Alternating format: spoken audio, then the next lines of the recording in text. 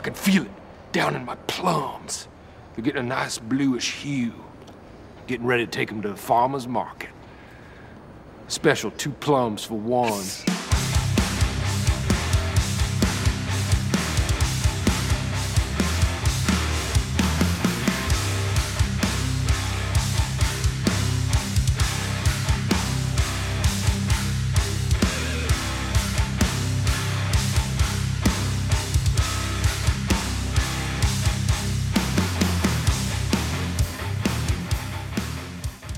Wristcutters, A Love Story, is a dark comedy film released in 2006 and directed by Goran Dukić.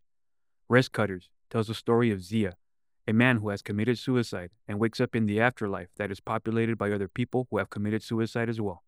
The movie is available on Plex. Please consider watching this film before joining us for the discussion portion of the show. Spoiler alerts are ahead. Zia is a young man who has committed suicide after a breakup with his girlfriend Desiree. He wakes up in the afterlife, where nobody is allowed to smile, and is populated by others who have committed suicide. At a bar, he strikes up a friendship with a man named Eugene. One day at the store, a friend of Zia's informs him that Desiree has committed suicide shortly after Zia died. He convinces Eugene to go with him as they embark to find Desiree. During the road trip, they find Mikal, a girl who claims she is in the afterlife by mistake. She hitchhikes with them in order to find the people in charge. During the drive, Eugene reveals to them that there is a black hole underneath his passenger seat, stating that anything that goes inside it will disappear. At nighttime, Eugene nearly runs over a man lying in the middle of the road. The man is Kneller, a community leader who is searching for his dog. Deciding to go to Kneller's community, Zia tells Mikal of a dream he had of failing his suicide attempt and waking up at the hospital, to which Mikal admits to Zia that she is in the afterlife due to an accidental overdose. Jan, a camper, informs everyone that Kneller's dog has been taken by a cult leader named the Messiah King. They awaken the next morning and arrive at the Messiah King's camp, only to find Desiree there as a cult member, revealing to Zia that she did not take her life over Zia's death, but only to follow the Messiah King into the afterlife. Just as the Messiah King is about to perform a ritual, Kneller reveals that he is an agent working for the people in charge. Mikal is taken away, promising Zia she will return. As time passes by, Eugene shows up to pick up Zia and explains to him that the people in charge have returned Mikal back to her life. Eugene leaves but gives his car away to Zia. While attempting to put a cassette into the stereo, the cassette falls underneath the passenger seat. As he reaches for the cassette, Zia goes through it and enters the black hole. The film ends with Zia waking up at the hospital. As he turns his head, he sees Mikal laying in the hospital bed next to him. They look at each other and smile vibrantly.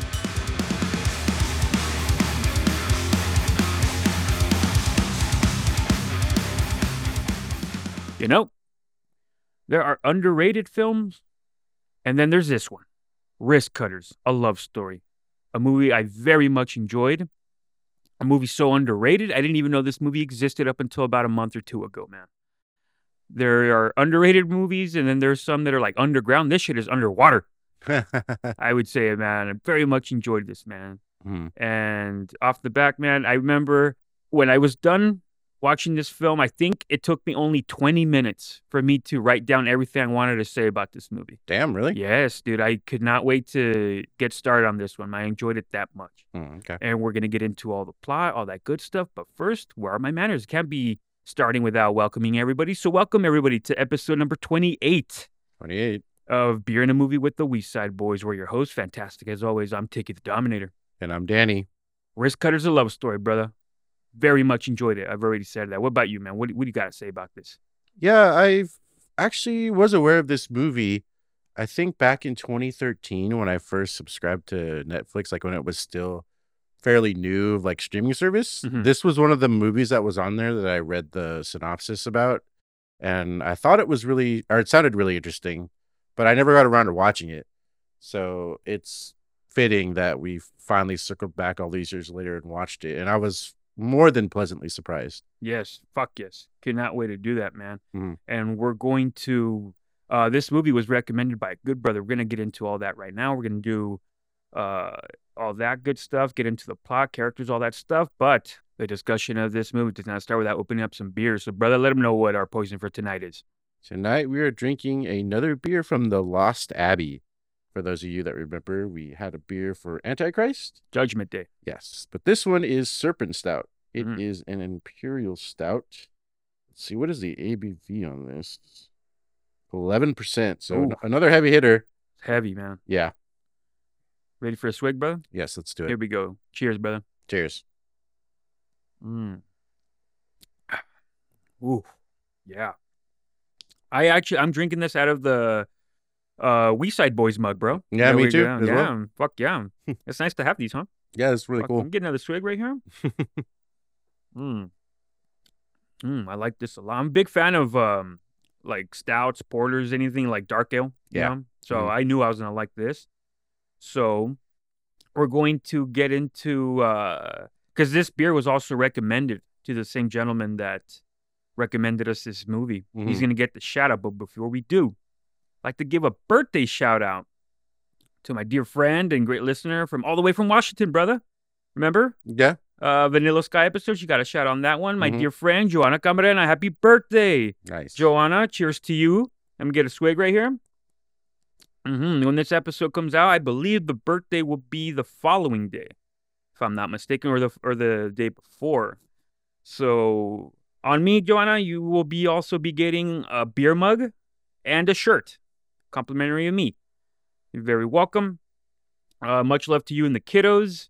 And don't forget that calories do not count during your birthday week, all right? So like Keanu Reeves says, eat that ice cream, dance in the rain, do all that good shit. You only live once. I believe that's what he said. Some quote like that. Yeah, I like that. Yeah, so cheers to you, Joanna. Much love, my friend. Cheers. All right, bro. And now let's get into the shout out of the week. Shout out of the week goes to the good brother, Cheech, Edgar Ferrer. Cheers, brother. Much love to you. Thank you so much for recommending us this fucking great movie. He gifted us this beer as well, bro. And there's no story time with Tiki today. What I'm gonna do is I'm gonna plug in his Instagram handle, which is Blue Eyes. Okay, I'll even tag it on the post and everything. But the good brother is an aspiring photographer, so please, you guys, go out of your way and check out his work on his Instagram page. He does photo shoots for everything, for weddings, baby showers. He's even down to do bar mitzvahs. He would do anything and everything. Give the good brother a chance. Check out his work.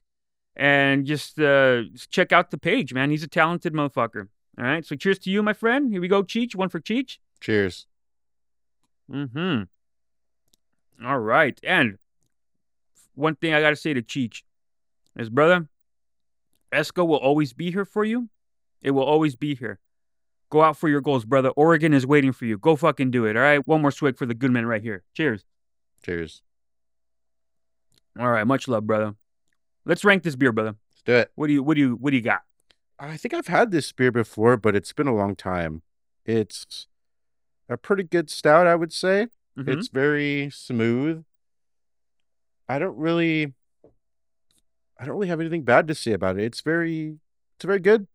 What are some of the things that are brewed it with? Like, is there like vanilla in this, or what does it say?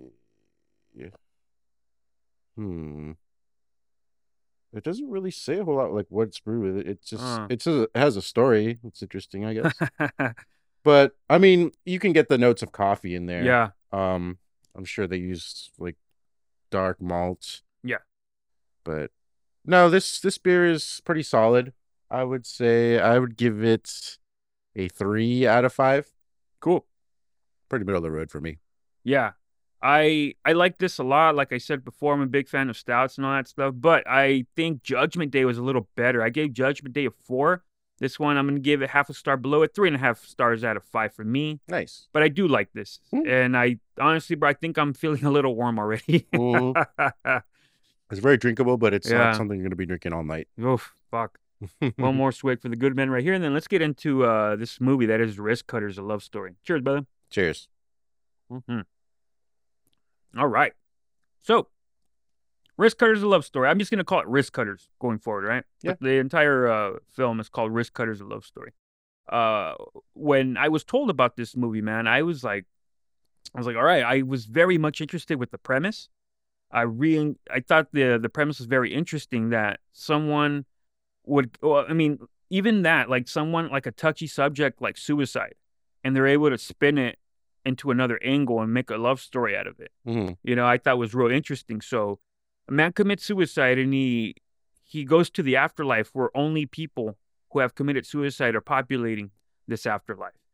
And he commits suicide because he broke up with his lady and then finds out that his lady's out there because she committed suicide as well. So now he's going out to look for her. I thought that was a very interesting premise. All right. So let's get into these characters, brother. Starting with Zia, the main character, and it's played by Patrick Fugit. He's a little kid from Almost Famous. Yes. Right? I've also seen him in Gone Girl. He's the cop that was, Agent Boney's right-hand man, basically. Right? We're going to get into McCall, played by Shannyn Sossamon. I have not seen her in anything, but you have, brother. We'll get into the later work much later. Yeah? We're going to get with Eugene, who is the friend of Zia, played by Shea Whigham. Have you seen him lately, dude? He hasn't aged well. He looks very young in this. And then I saw a picture of him now. Damn, like he doesn't look like badly old, but I'm just like, whoa. I was like, that's what happened to him like 20 years later.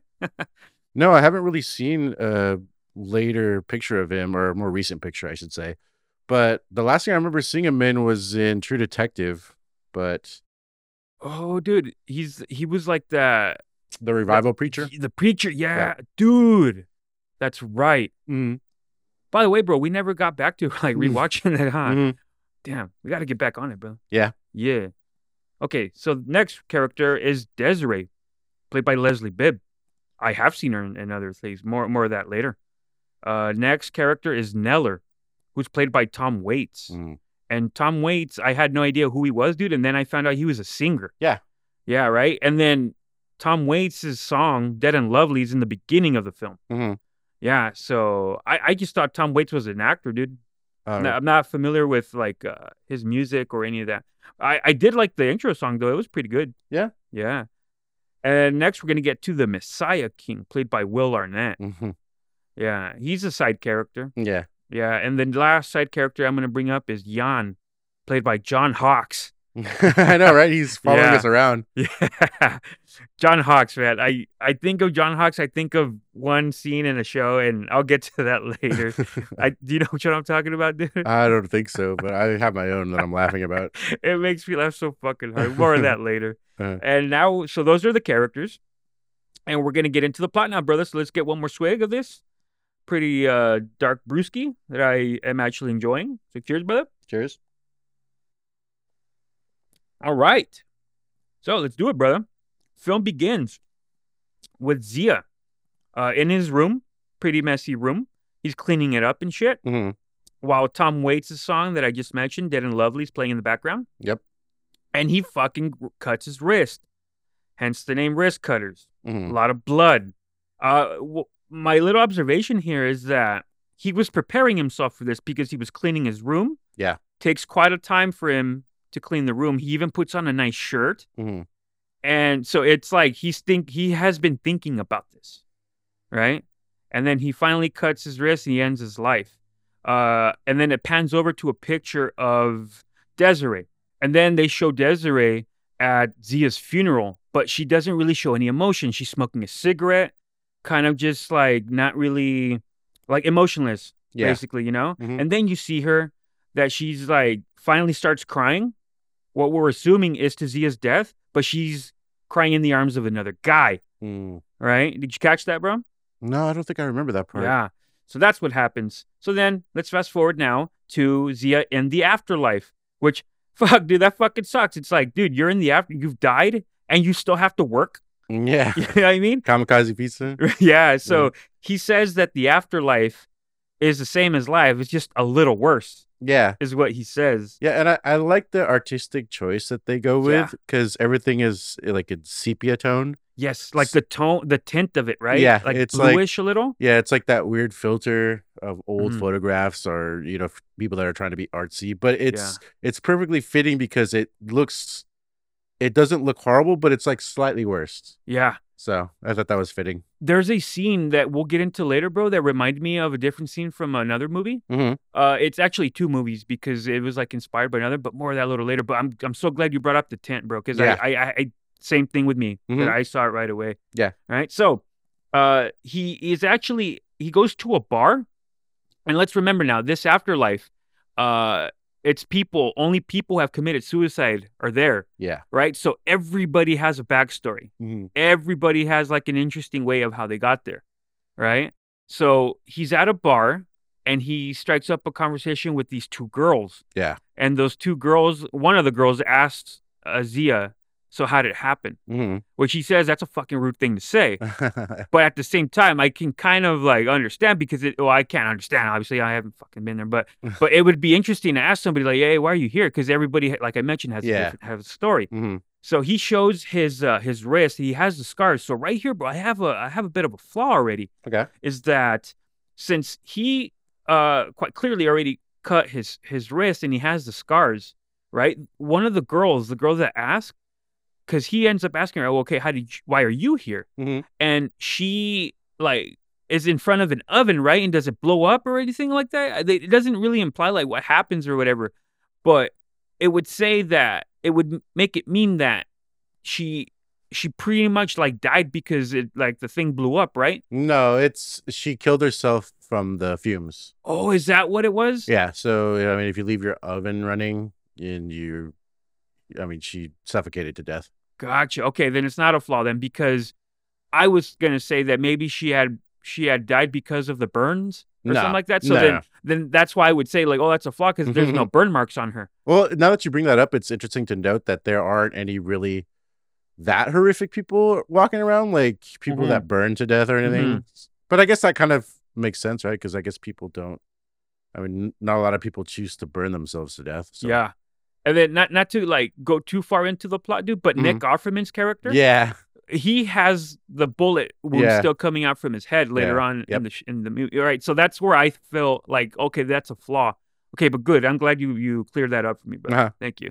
Okay, and then this is the introduction to Eugene, who's at the bar and strikes up a friendship with him. His suicide was, I don't mean to laugh and shit, dude, but it was kind of funny. Yeah. Was it not? Like he was playing a show, they're booing him off, and he just says, fuck it. And he pours beer onto his guitar. Yeah. Electrocutes himself and dies. Yeah, because they say he sucks and stuff. Yeah. But I will say, one thing I did like about this bar scene is like the subtle detail they put into this. Mm-hmm. Because when he meets Eugene, at some point, I don't know if it's later after the girls leave, but Joy Division is playing in the background. Love Will Tear Us Apart. Never realized that, dude. Yeah, so they're a post-punk band, and the lead singer, Ian Curtis, killed himself. Oh, shit. He killed himself because he was going through a divorce. I guess he had like infidelity or something, but basically the point is like he would be in this afterlife if it were like a real thing. Yeah, I just thought it was a nice touch to add there. Yeah. That they played it too. Oh, good ear, brother. Mm-hmm. Good shit right there. And what I thought was interesting too is that like Eugene's entire family is there, dude. Yeah. And like the thing is like that's sad because like they're like a nice tight-knit Russian family. Mm-hmm. Yeah, and it was just like kind of sad that like, the entire family is there. They all committed suicide, but they all got their own stories and shit behind it, you know? Did you notice about when they were going through his story about how his family killed themselves? Did you notice his younger brother? Mm-hmm. He doesn't have an accent? You didn't notice the actor? No, who is it? It was the guy from Mysterious Skin, the little boy. No way, dude. Yes. Is it Neil or is Neil. It Brian? Oh, Neil. Shit, dude. Yeah. Look at that. How did you not capture that? I don't know, dude. I didn't. Yeah, that's fucking crazy, dude. Yeah. No, I didn't fucking notice that. You got to go back and watch, man. Mysterious Skin, I don't know. I don't know if I want to watch that one. Well, rewatch Wristcutters and you'll be like, oh, yeah. I'd be happy to, man. Mm-hmm. But, oh, man, dude, I got to take a swig for that, dude. Fucking blew my mind right now. Yeah. Fucking, you have keen eyes for that, brother. Good shit. Yeah, I feel like he's a pretty recognizable, especially after that movie. Fuck. Oh, dude. Well, I was trying to forget it. You know what I mean? Yeah. But yeah, good shit, brother. Fuck yeah. Good shit right there. So let's get back to these girls, right? Mm-hmm. So the girls, they take off and they say, I'll be right back. Yeah. To which Eugene tells them, whenever a girl says, I'll be right back, they don't come back. Mm-hmm. does come later, in fact, later in the story. Fast forward to a store scene where Zia is right there with a friend of his who's played by Gary Busey's son. Yeah. It's basically his reincarnation, bro. He looks just like his father. Yeah, he does. Right? He informs Zia that, hey, Desiree committed suicide shortly after you. So then Zia realizes it, and he's like, oh, shit, I got to go find her. Uh-huh. Which, by the way, Gary Busey's son in this, he has like the big old scars in his fucking face. Yeah. So again, with the details that they kind of show marks of people of how they died. Yeah, or and something like it was an interesting cameo. I liked it because I like him. I've seen him in other movies, but they don't really go into how they know each other because it seems like Zia doesn't really like him or doesn't really care for him. Yeah, it's just that he owes him money. Yeah, he or owes some him shit. $200, right? But they don't really go into like what their relationship is. So he owed him $200 in the real life and then still wants his money in the afterlife. Yeah.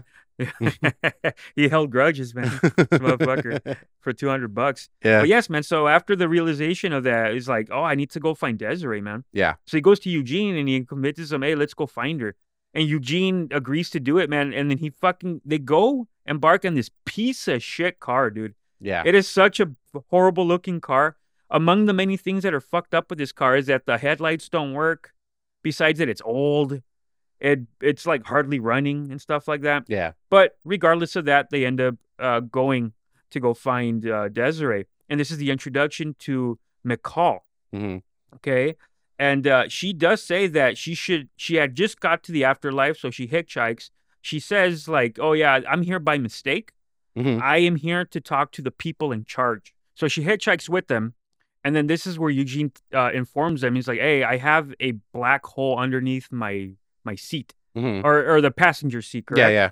So he says like, yeah, anything that goes through there just disappears and never comes back. And then during like the duration of the film, like everything gets dropped in there. His shades, it's like a running map. gag. Yeah. It's like you motherfuckers are clumsy for doing this shit over and over. But for like telling the story purposes, I thought it was real nice and shit like that. Take another swig right here, brother, because this beer is it's like hitting me like in a good way. I'm actually like digging this. Yeah, I really liked, again, the design choice of this movie, too. When they're on this road trip and they're driving around, the world that they're in, like they said before, it's slightly worse.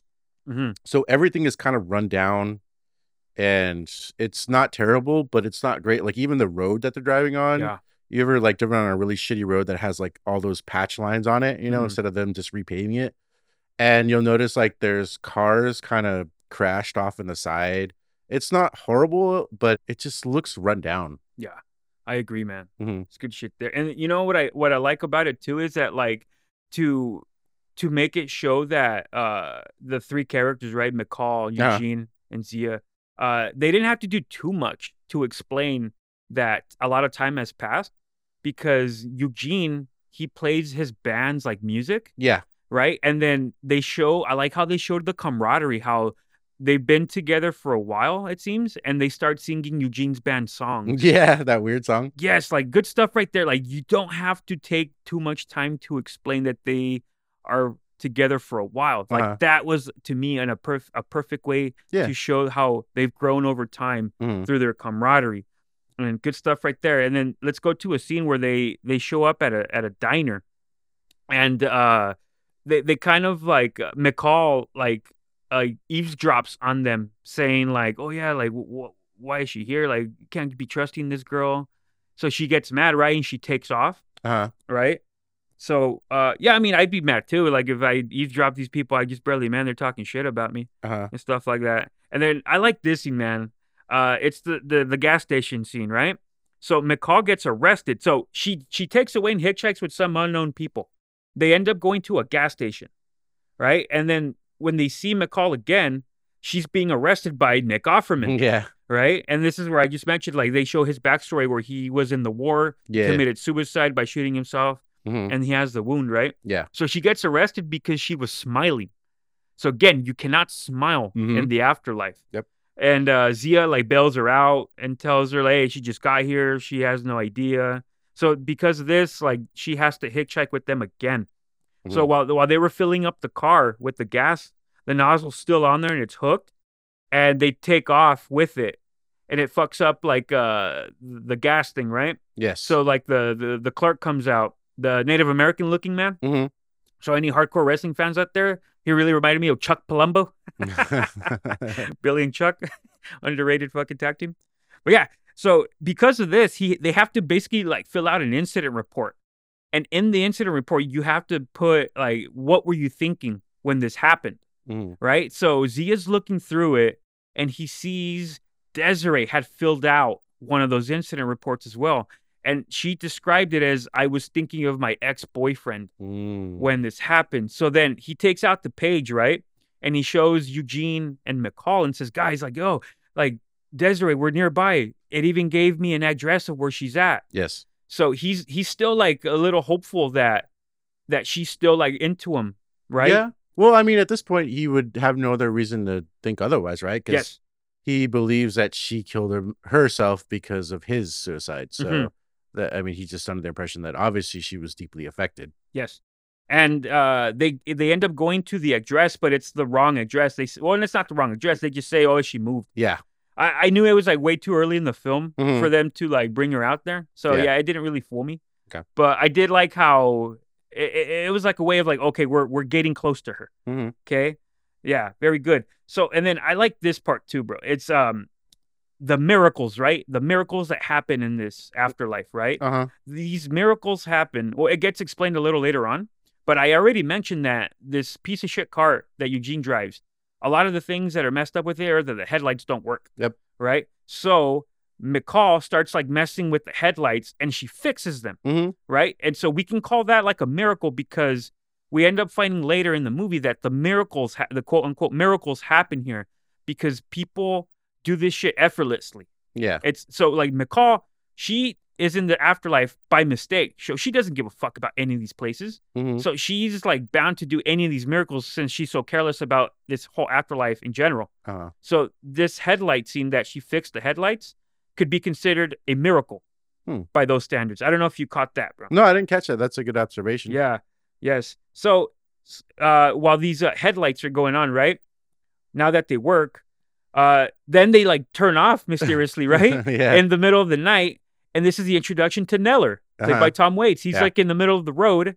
That just laying there? He's just laying there and they crash, right? It's already a fucked up car. Yeah. They make the car already worse. And they come out and Eugene says, what the fuck, man? It's irresponsible of you to be fucking out here. He's like, oh yeah, I just thought I'd lay down right here. I'm looking for my dog. Yeah, so he's looking, poor guy, he's looking for his dog. Yeah, and almost gets hit by it. So yeah, this is the introduction to Kneller. And he also says, yeah, I have a community, because he's like a community leader. Yes. Right? So they all get to the community, and this is the introduction to some side characters, all right? Jan, who I had mentioned already, is played by John Hawkes. And Nanook, which is the she doesn't really say much in this one, but she's mute, right? Oh, is she? Well, I didn't catch that. She doesn't speak, but she does the throat singing. So that's crazy because, like, even though she doesn't speak, Eugene falls for her. Yeah. Well, they fall for each other. Yeah, he like tries to teach her things and impress her, I guess. But yeah. Yes. Oh, I'm sorry, brother. You were going to say something? No, I kind of had like a flash of a thought. I was going to say, I think also they mentioned that her family all killed themselves too. Oh, but they didn't like bring them up though, huh? They said that. They said that. Oh, that's all they said, but they don't like, they didn't go back and like because show them. They don't live together. Oh, gotcha. So I guess they have a lot in common. Okay. Cool. Oh, dude, that has to be the spark then. You know, it's because they have something in common there. Their entire families are in the afterlife. Yeah. I did not catch that, bro. Good shit. All right. So now that they're in the community, right?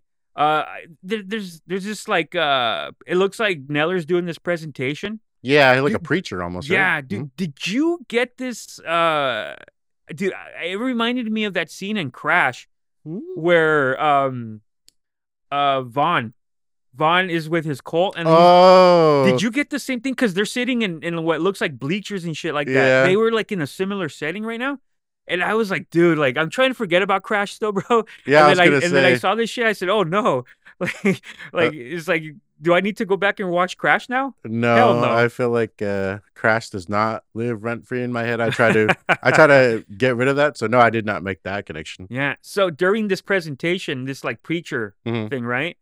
again with like another miracle here is that McCall, she lights a match to light up a cigarette, and she throws the match, but the match floats in the air. Yeah. And Zia's looking at this, and he's kind of like in awe. He's like, why can't I do any of these miracles? Yeah, because he's thinking too hard about it. Yeah. But again, it proves that McCall doesn't give a fuck about this like afterlife because it's so effortlessly for her. Whereas opposed to Zia has a purpose to be in this afterlife, and now he's embarking to go find Desiree. So it would be hard for him to have a miracle when he actually cares about something. Yeah. You know what I mean? Okay. Yeah. So the next morning, Zia's still complaining about the miracles. And that's where Kneller tells him, he's like, there's no miracles for you because you care about something. Right? Yeah. Yeah. So then, I'm sorry, but go for it. No, I was going to say, I remember he tells him, like, you're thinking too much about it. It'll happen. Just it'll make sense when it happens to you, right? Yes. That's what he was telling him. Yes. And then Zia gets picked up by McCall, who's driving this kind of like little, is this, like little, like tractor? Yeah, like a little truck or like a ute or whatever. Yes. And, they have this like nice little conversation where they're like opening up to each other, where he tells McCall of a dream about a failed suicide attempt and waking up at the hospital. Yeah. To where McCall opens up and says, well, I'll admit to you that the reason I'm here by mistake is because it was an accidental overdose. Yeah. So yeah, that's not suicide. So she has a gripe to be like, that's why she says she wants to talk to the people in charge. Yeah, because she has like a complaint. I shouldn't be here and shit like that. All right. So I just thought it was cool that they opened up to each other because like you don't just open up to yourself with each other to like shit like that. It's such a touchy subject. Yeah. You know, it's very fragile, like sensitive topic to talk about and shit like that. Did they ask her like how she killed herself? I feel like they didn't really ask her. No, they didn't ask her. They just showed what happened because she was in her car and it looks like she was doing heroin. Oh no, yeah. But I meant like before this, like when they picked her up, they never really said like, well, how did you kill yourself, right? So we never really touched on it before, so she kind of just voluntarily offered this information, which is interesting. It is, yes. And then, excuse me, oh shit, took how deep into this episode for a bird, brother? Another swig right there. And then it gets to kind of like piss off. I wouldn't say piss off, but to kind of bum out Z a little more. He's looking through binoculars and he's seeing Eugene and Nanook just fishing. Yeah. And Eugene picks up this fish and it starts changing colors. Yeah. And he says, fuck, like even Eugene fucking is making these miracles and stuff like that. Yeah. Which I don't know if I wouldn't say a flaw, but a nitpick. You could make an argument that like why is Eugene like doing these miracles if now he has Nanook to care about, or you could say that he doesn't care anymore because now he has Nanook that he can do a miracle now. Yeah, I don't know. I mean, that's a good point to bring up. Yeah. I think I latched onto the idea of more that these miracles happen when it doesn't really matter. Like they're not really thinking about it, and he's infatuated with Nanook, just trying to impress her, and they catch this fish, and he's just kind of showing it to her. And I thought like the color changing was just kind of like secondary. Like he wasn't trying to change the color of fish, but just because he was trying to show her something, it just happened. Like it wasn't something that he was focusing on. I don't think. Yeah, exactly. Yeah, I got the same thing too. But I always, but that's what I thought. It's like you can make an argument for both with these miracles. Yeah. Yeah, but it was a nice way to like go it forward that like Zia's still not unable. Yeah, Eugene is. Yeah, it's good shit right there, man. So let's fast forward a little bit. So Jan's character comes in again and tells everybody that he found the compound or whatever. He found the Messiah King with Kneller's dog. Yeah, it was funny how he told him too. He's like, He's like, he got a 16-ounce steak. Yeah, the fucking fat T-bone and shit. Hey, if I was a dog, I would stay too. Yeah, and then it was funny too because once they all say, okay, we're gonna go and find the dog, right? Yeah. And the last thing Kneller says, he goes, 16-ounce steak? Yeah. It's like, hey, did you give this fucking dog a 16-ounce steak? Yeah. The Messiah King did. You know what I mean? I also thought it was kind of funny too how they mentioned that, oh, we'll go drive tomorrow. He's like, no, I only found it on foot. How far is it? Oh, about 6 hours. Like, god damn, that's quite a hike. Yeah, it is, man. Yeah, I do. I actually have that on my notes too. Like they embark on foot. Like, for 6 hours. I mean, that's not an insignificant amount of time, right, dude? It's like I don't fucking have 6 hours to fucking hike on foot. I need this dog now, man. If you told me that we had to go hike somewhere or walk somewhere for 6 hours from now, I'd tell you to go fuck off. I'm like, there's no way. Dude. If you told me an hour, I'd probably be like, nah, I'm good. Yes, dude. But yes, bro, they end up embarking on another separate journey to go find the dog, right? And this is the beach scene where I was talking about, where I'm going to bring up a different movie because of the tent of this movie, right? There's a scene where McCall and Zia go off on this beach scene. Yeah. Dude, so I'm looking at this tent, dude. Not tint of how the color is, the blue, the dark blue. And dude, I got Bill and Ted's Bogus Journeys when they find the fuck, what's his name, dude? Is it Death? Oh, the Grim Reaper, dude. Yeah, Death. God, I can't remember his name. He was in the Shawshank Redemption. Remember? Yeah, he was. Hayward, he was in Die Hard too. Yeah. Okay. So, because I say Bill and Ted's Bogus Journeys, then I got to bring up The Seventh Seal by Ingmar Bergman, the classic movie, because that's what that movie was like. That's what that Bill and Ted's Bogus Journey scene was inspired by. Okay. Do you remember that, dude? No, dude. I mean, this is over my head right now. When was the last time you saw Bill and Ted's Bogus Journeys, dude? Fuck. I recently watched, well, not recently, maybe 3 years ago, I watched Bill and Ted's. What's the first one? Excellent Adventure. That's the one I watched. Okay. And then I didn't get around to watching Bogus Journey. Okay, dude. I got to find pictures of both of them because the beach scene, I was like, dude, this is Bill and Ted's Bogus Journeys. Like, they're at the beach, same color tint. Everything. It looks just like it, dude. I think isn't that the one where like Bill and Ted have like the evil robots? Yeah. That follow them? Station. I remember them looking over the cliff and saying some shit. Yeah. That's all I remember. But it's yeah. Station is those completely different things. Yes. But back to the task at hand. Yeah. All right. So they end up finding the Messiah King's community. This is the introduction to the Messiah King, played by Will Arnett. Yeah. All right. And they find Desiree right there as a cult member. Did not like this part though, brother. Zia is like, okay, I'm in the afterlife. I need to find Desiree. And when they finally see each other, this embrace was not dramatic one fucking bit. Yeah, it wasn't at all. Not one fucking bit, dude. Did not like this scene. We gotta have a dramatic embrace ranking. Yeah. I feel like this one was actually worse than the embrace that had in Mi Familia. Yes, it was worse than that. That's the gold standard of bad embraces. Fuck, dude. When I haven't seen you in a week and it's time to fucking record this, dude, I see you and we have a better embrace than this shit, dude. You know? That's great, dude. yeah, I get you. Yeah. But yes, but then here comes the revelation, bro, where Desiree tells Zia, like, yeah, after you died, I met the guy. So let's back up a little bit, bro. So in the scene where she goes to the funeral and she's just smoking a cigarette, and then she starts grieving to the guy.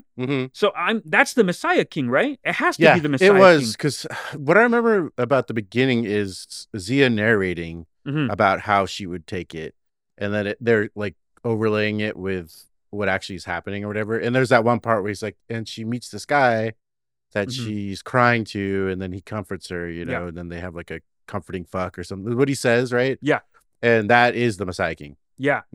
So yeah, and then that's fucking heartbreaking, dude, because it's like, damn, like I'm out here to find you because I thought you killed yourself over me. But now I'm finding out that you didn't give a fuck about me, really. Yeah, but you know, I will say when he first sees her and it feels like almost immediately he's just over her.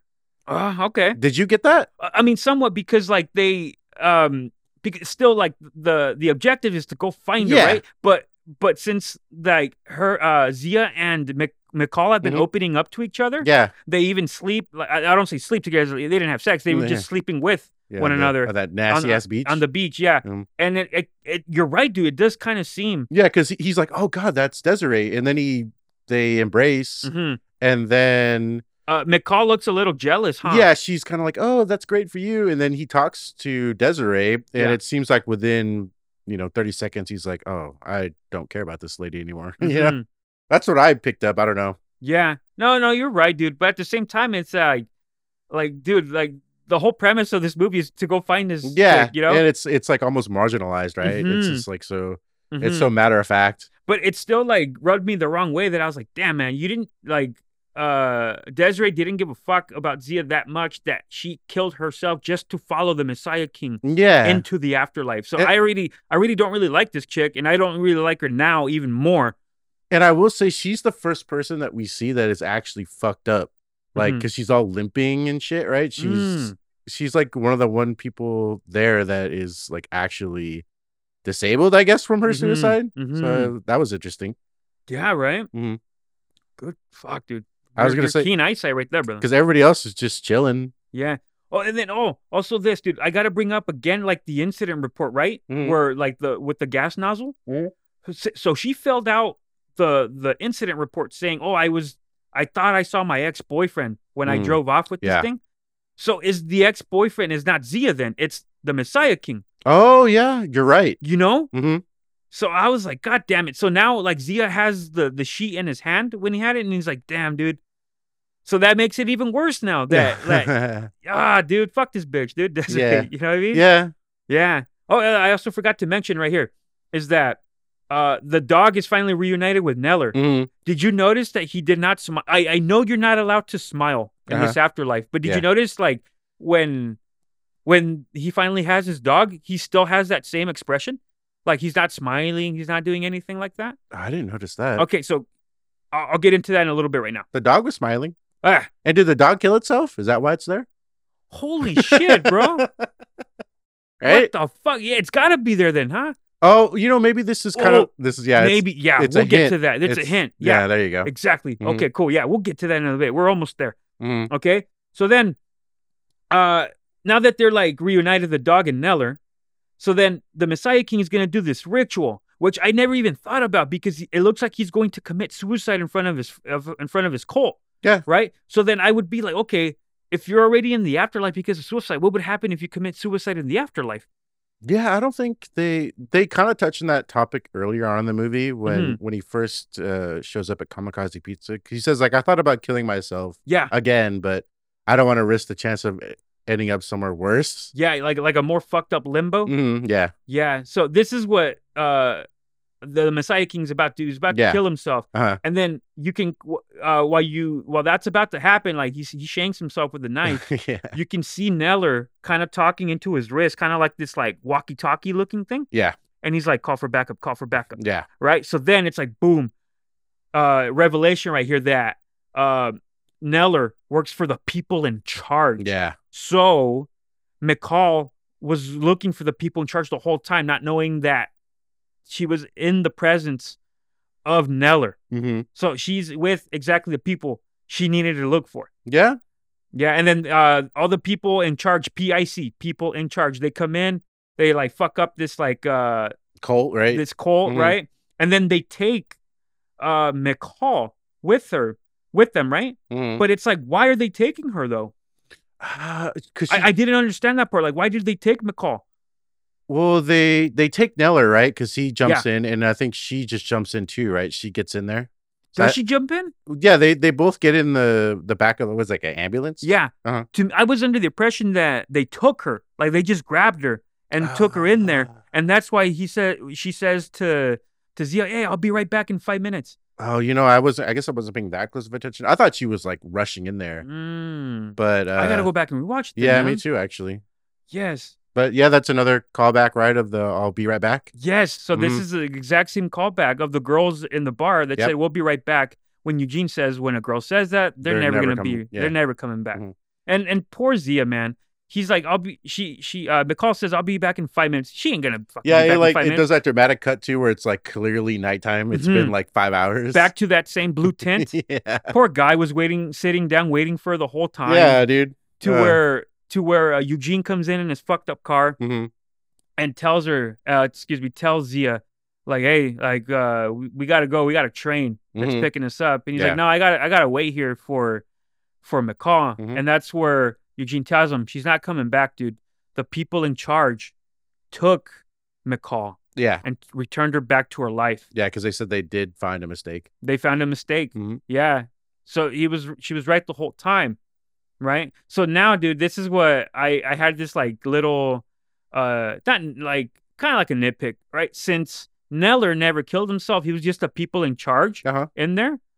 Maybe his dog as well. Yeah. It's like if they had hinted, if he had been reunited with his dog and he was just super happy and he smiled, that would have given me a hint like, okay, he doesn't belong here, because otherwise he would have been arrested. Yeah. But You know? also, like, I think maybe that dog was the hint, right? Because dogs, Mhm. I don't know if they can kill themselves. I don't think they would. Why would they? Yeah. Yeah. So maybe that was enough of a hint that there was something weird about him, that it Mhm. was his dog. Like, yeah. I think, just a little nitpick, I think, like, yeah, who am I to fucking tell the Mhm. director, hey, dude, this would be better right here? But truly, if you like look, if he was incredibly like that happy to be reunited with his dog, Mhm. I would have been like, oh my god, boy, you're here with me again, you know, like smiling up and down. But Well, no, maybe he was just really dedicated to his Mhm. undercover work, I guess. Yeah, I think that would have been a nice little subtle thing for a Yeah. movie to look in the background, like, oh, he's smiling, but he never got arrested Yeah. and shit like that. But maybe they felt that was a little too overhanded, right? Because they Could be, made yeah. they made such a big deal about nobody here could smile. Hmm. So Yeah. Yeah, man. So it was just a little nitpick on my part. Mhm. But yeah, back to this is like towards the tail end of the film. It's that Eugene tells Zia, like, hey, I got my own life now. He's Mhm. taken off with Nanook, Mhm. right? So he gives him his car. Yep. Right? And man, this scene was fucking cool because now he like lights up a cigarette, right? Yeah. And does the same miracle that McCall did with the lighting Mhm. the match thing. Yep. And then he realizes, like, oh shit, like there's a miracle. Yeah. And the reason why is because now he doesn't give a fuck about anything. Yeah. Desiree never gave a fuck about me. Now the one thing I did care, McCall, is gone. She's back in life. So what the fuck am I here for? Yeah. So I'm gonna light a cigarette. Fuck this. And it fucking sees a miracle, like just the match flow away. Uh-huh. And it's like, damn. It's kind of like he has an epiphany, you Mhm. know. But he gets into the car, but it doesn't. It's like, okay, dude, where are you going? You know what I mean? Yeah. Yeah. Yeah. I think he was planning on going maybe back to the Kamikaze pizza. I don't know. Just to like a fresh new start, kind of. I don't know. Could Yeah. be, could be. They don't really say. Maybe he's just driving around aimlessly. Yeah. So that's that. Oh, that's what I have in my notes, bro. He's traveling aimlessly. Mm-hmm. He waits for like the train, right? Like to cross. Yeah. And that's where he like gets the cassette player and it drops into the seat, under the seat, where he reaches for it and he goes through the black hole. Yeah. The whole scene, like of the going through the black hole, reminded me of the Twilight Zone. Yeah. Yeah. Yeah. And as he's like floating through, he Mhm. sees all the shit that they dropped. All Yeah, the it's shit. like the map, the shades, Yeah. the flowers. Yeah, I will say, Zia is one clumsy motherfucker, dude. This fool like drops everything. everything, dude. Uh-huh. Yeah, very true on that, man. Mhm. And this is the ending of the movie where he's going through the black hole and he wakes up in the hospital, just like he had told when he opened up to McCall. You know, I thought about like, I had a dream of like waking up after my failed suicide attempt at the hospital. Mhm. And sure enough, he wakes up at the hospital. Yes. He looks over and McCall is right there. And they look at each other and they smile. Mhm. Like huge, bro. Yeah. Like fucking smile. And they see each other. And it was like, damn, like what a fucking nice ending that was. Because like these two characters, man, they had to go through like heartache. They had to go through like the worst of the worst to find each other. Mhm. Like Zia had to attempt suicide, go through the dark hole, and wake up in his dream just to find McCall. Yeah. You know? And now then even though like they're not in a good spot, they're in pain, they're in the hospital, Uh-huh. they look at each other and they smile because they know like this is the beginning of something that could be fucking magical. Yeah. You know? And I thought it was such a fucking good ending, man. Mhm. I liked it very much. And that was the end of Wristcutters, a very fucking good movie. I very much enjoyed it. And like I had already mentioned before, when we started this episode, like as soon as this movie ended, I started writing everything out. Mhm. I was like, yeah, I cannot wait to get started on this episode, man. Yeah. It was so good, man. Do you have any don't give me the overall thoughts of what you think of the movie, but when the movie ended, bro, what was your initial thought? My initial thought was this was actually a really interesting movie. Mm-hmm. It's something that I definitely want to go back and watch again. I've already seen it twice, but Yeah. I can see myself picking up this movie every once in a while just to watch it again because it's kind of one of those movies that has a lot of interesting things about it. It's very unique. The Very. soundtrack is very strange, but it's also interesting. The cinematography is weird and the design choices, Mhm. the sepia tones and stuff Yes. like that.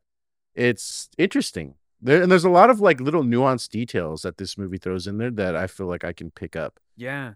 with later viewings. Yeah, and then that's why I was so like taken aback by this because like, dude, I had never, let alone seen it. Like, I haven't seen it, let alone even fucking heard of this movie up Yeah. until fucking like 2 months ago. Uh-huh.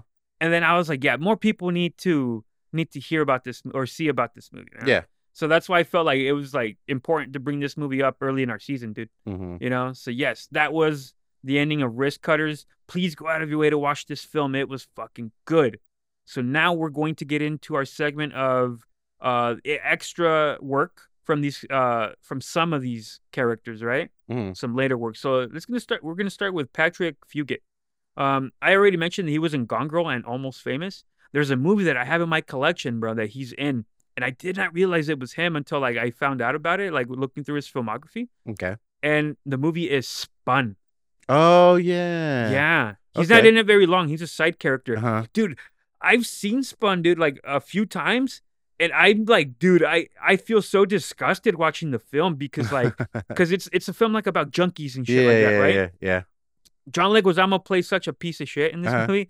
Yeah. He's not even the main character. The main character is Jason Schwartzman. Yeah. Yeah. But that's like a movie that I was like, oh, should I go back and watch it just because like I very much enjoyed Patrick Fugit in Wristcutters. It's like, do I want to go back and watch Spun? I might have to just to see how he is, But I do have it in my collection though. Have you seen Spun? Mm-hmm. Yeah.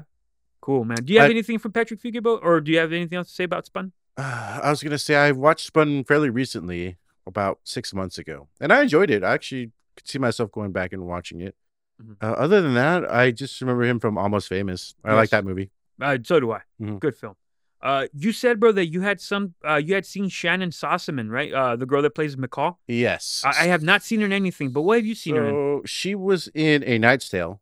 Okay, I know Heath Ledger's in it, dude, but I don't recall her in it. That's a great movie. She's the princess or his love interest, the one that he's trying to win over.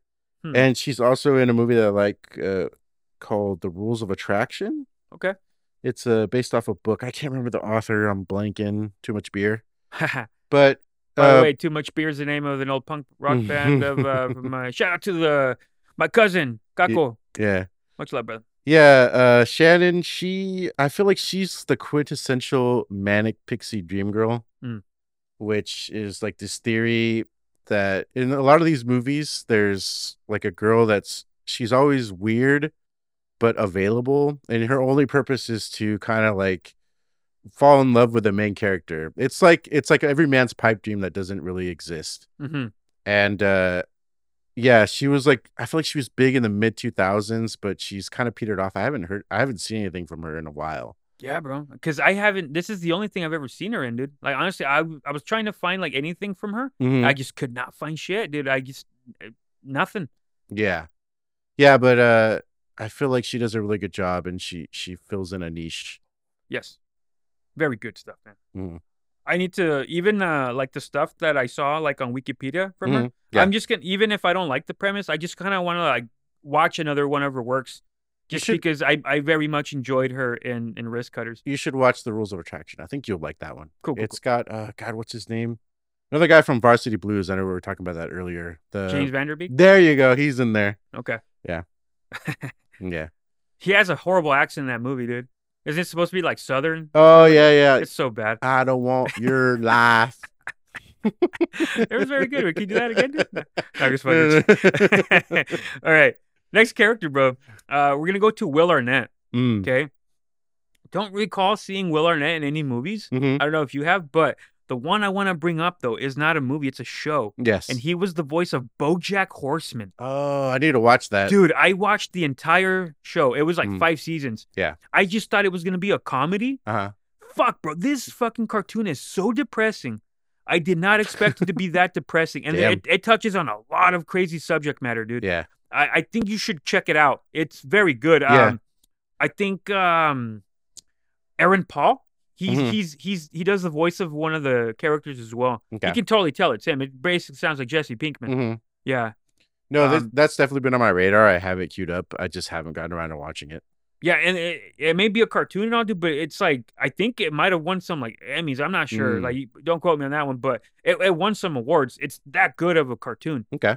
And because it touches, like I mentioned, like some serious shit. Yeah, it's like, oh fuck. Some of the things I saw, I was like, damn, dude. and I watched the whole like 5 seasons of it. Yeah. Took me maybe like 2 months. And it was like, I was like, damn, dude, this is actually like a very good cartoon. And yeah. Yeah. Do you have anything on Will Arnett, bro? Yeah, I like Will Arnett. He's another one of those actors where it feels almost like every role he plays is Will Arnett. Yeah. But my favorite is obviously Arrested Development. Never watched it, dude. That show is hilarious. Yeah. Plays the magician. It's hard to explain, but it's funny. But I've seen him in some movies. I think he was in a movie about like going to prison with, I can't remember the guy that's married to the Sarah Marshall actress. I can't remember. What's her name? Dax Shepard. That's right. Yeah. Okay. Him and Dax Shepard are in prison or something. That one was like one of those forgettable movies, but it was kind of funny. Okay. But yeah, I like Will Arnett in general. All right. Next character we're gonna get into is Jan, played by fucking John Hawkes, bro. Yeah. Okay.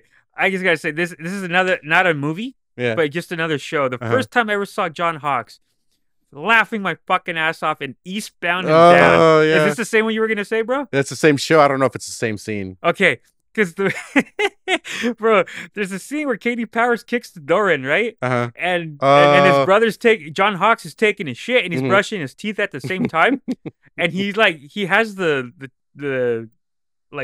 spit like in his mouth and everything, but he can't talk. So to talk, he fucking spreads his legs open and he spits in between his legs where he just taking his shit just so he can talk. Yeah. That shit had me fucking dying, dude. Is that the same scene? No, I don't actually remember that scene, to be honest with you. But there's so many good scenes in that fucking show. Those of you out there, if you want to, if you like Danny McBride and his character, which is another actor who always plays himself, please go out of your way to check out Eastbound and Down. That show is fucking hilarious. And dude, if you want even more laughs, go and watch Will Ferrell's outtakes of the fucking film. The let the boy watch scene and the whole like, I feel it down in my plums. The dark bluish hue. Yeah, dude. Ready to take him to the farmer's market. Yeah. That whole shit, dude, with watching Craig Robinson try not to laugh is, dude, if you do not laugh watching that, you don't have a soul, man. It is fucking hilarious, man. Yeah, I'm going to give a shout out to our good brother, Edgar. Shout out fucking 8,747, the good brother, Ned Nava. Yeah, I think it was last week he was telling me, I asked him what he was going to do, what he was doing on Sunday, and he's like, oh, I'm going to the farmer's market. And then I wanted to text him back, are you going to take your plums with a nice bluish hue? Hey, let me get another shout out, yeah?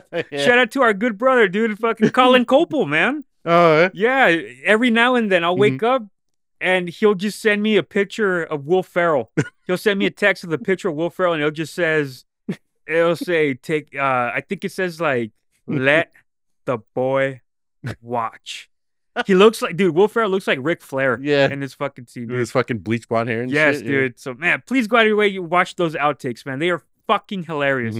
Please do so. And, brother, if you don't have any other recommendations for any of these other characters, I think we get into the overall ranking, bro. What do you say? Let's do it. All right, man. So, if you don't mind, bro, let me go first, yeah? Yeah, go ahead. All right, so overall, like I've mentioned already, man, I could not wait to review this movie. I liked it that much, man. Especially for a film, able to get a sensitive subject like suicide and turn it into a romance with dark humor, man. Amazing, you know? Fucking great acting, a very interesting premise with fantastic directing and acting.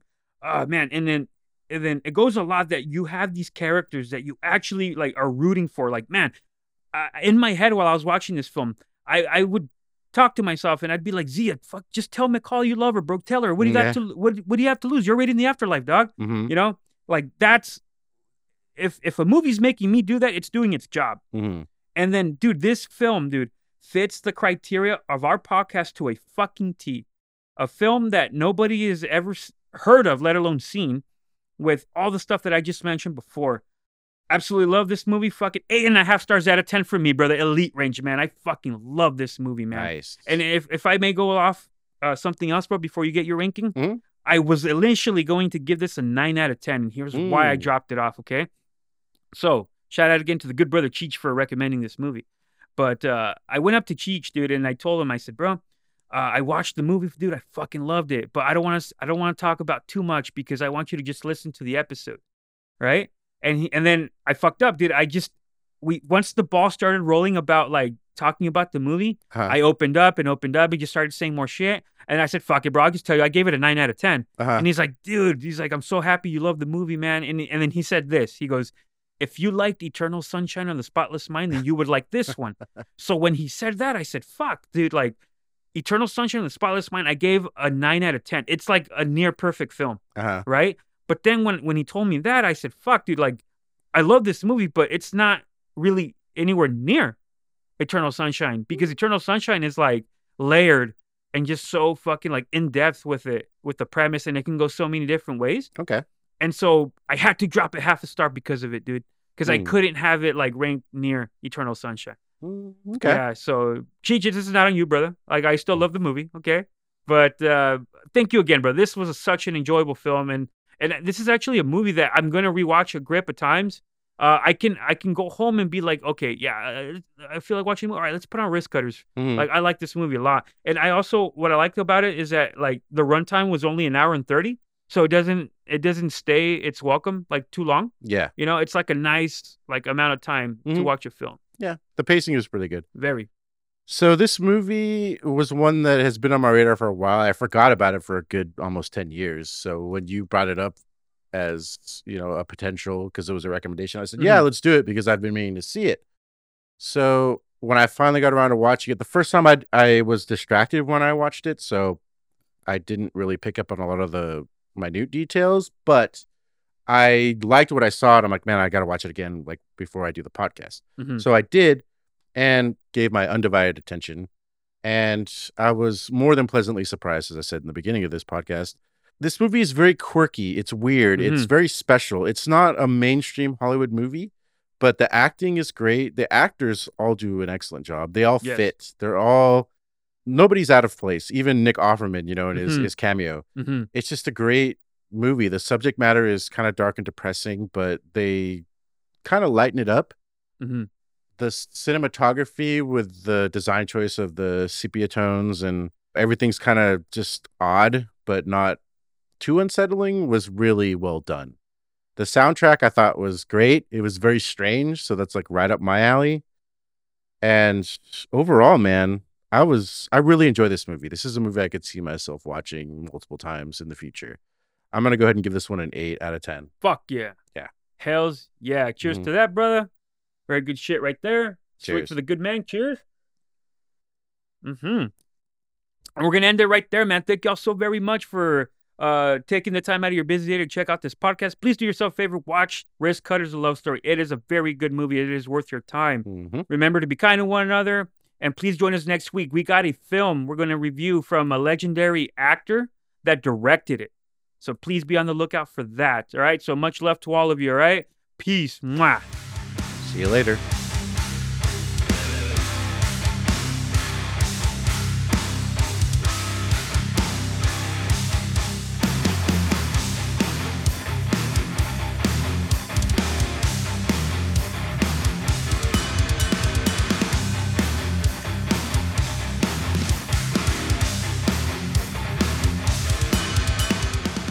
Thank you for sticking with us to the very end.